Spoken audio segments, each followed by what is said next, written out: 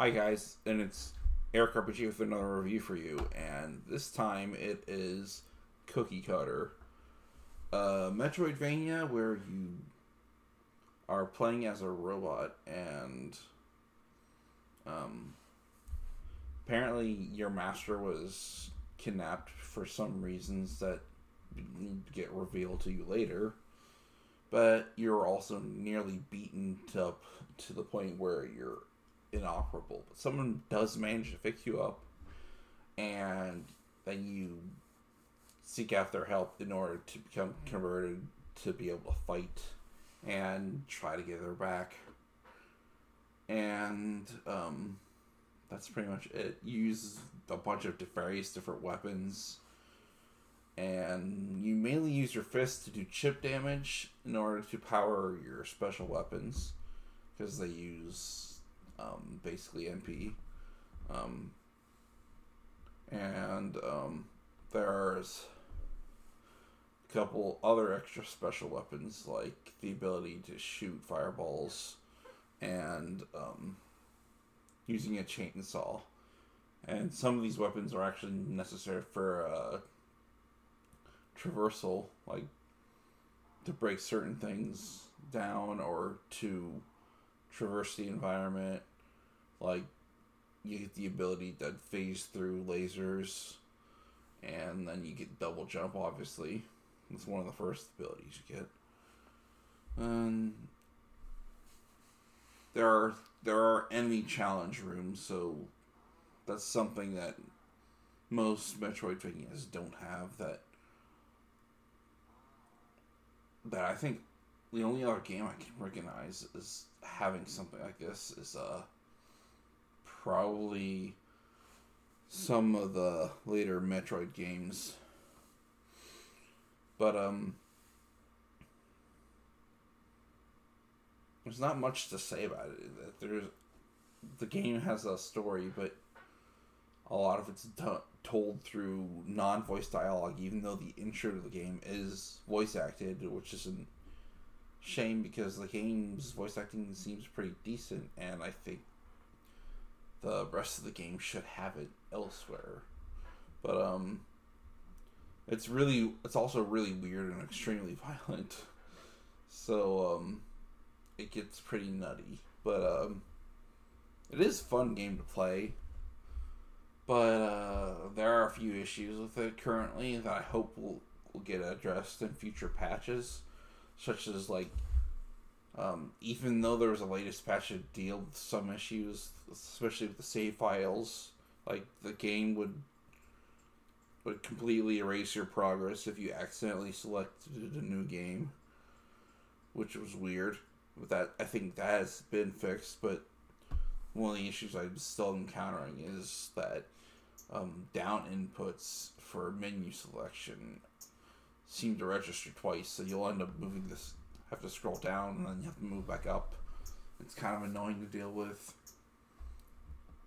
And another one is that every time the game saves, the game has a brief millisecond of like load in, which is kind of jarring, but it's such a brief period of time. It's not really anything at all to worry about, but it's still kind of, I wish the game were still somehow would find a way to just not do that. But there is some fast travel, and there's plenty of fast travel locations, but I kind of wish there were even more. Maybe adding the ability to warp between any of the checkpoints would have been great.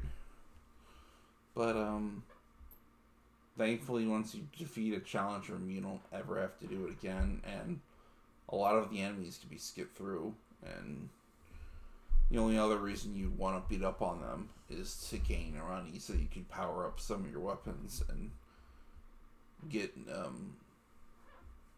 new nodes for your energy. Because, like, I guess it's kind of like the accessories system of the game.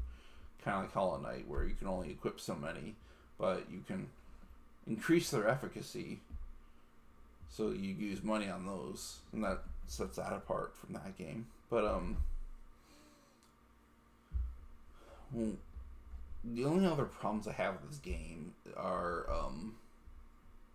the fact that there's just, it's kind of janky and sometimes, and you can get yourself accidentally killed because of that, or you'll be able to do a finisher because, like, if you beat up an enemy enough, you can do an instant kill move, or you could just parry them and then do an instant kill move. But sometimes you have to do that multiple times to get, I guess it has something like a shield system of sorts where you have to do that several times before you can kill them. But like, sometimes you'll be able to do it from, like, below their location. The game will just warp your character to wherever they're at, which is kind of convenient, but it's also kind of jank in the same fashion, because enemies can still attack you sometimes from higher locations, and it kind of doesn't make sense. But I guess we can call it a feature because you can abuse this too, but I'm guessing that if the developer wants to, they can make it work properly. But while also maybe giving us some more quality of life features. Like, I'm not a fan of the pink background for the dialogue boxes, because sometimes it blends in with the white text based on whatever location you're in, because it's semi-transparent and not completely thick. So that could be an issue for legibility, and people might have trouble reading it. But those are really the only problems I had. It's a fun enough game, and I think most of the jank happens because the game was developed in Unity, and sometimes developing for Unity isn't easy, and unless you've got a big budget and time to dedicate to making it work properly, sometimes it's just gonna be janky and you have to live with it. But if you're a fan of Metroidvanias and you've already played Prince of Persia or the new Momodora game or whatever, and you want to check out something a little bit different but also simple to play, Cookie Cutter is worth looking into.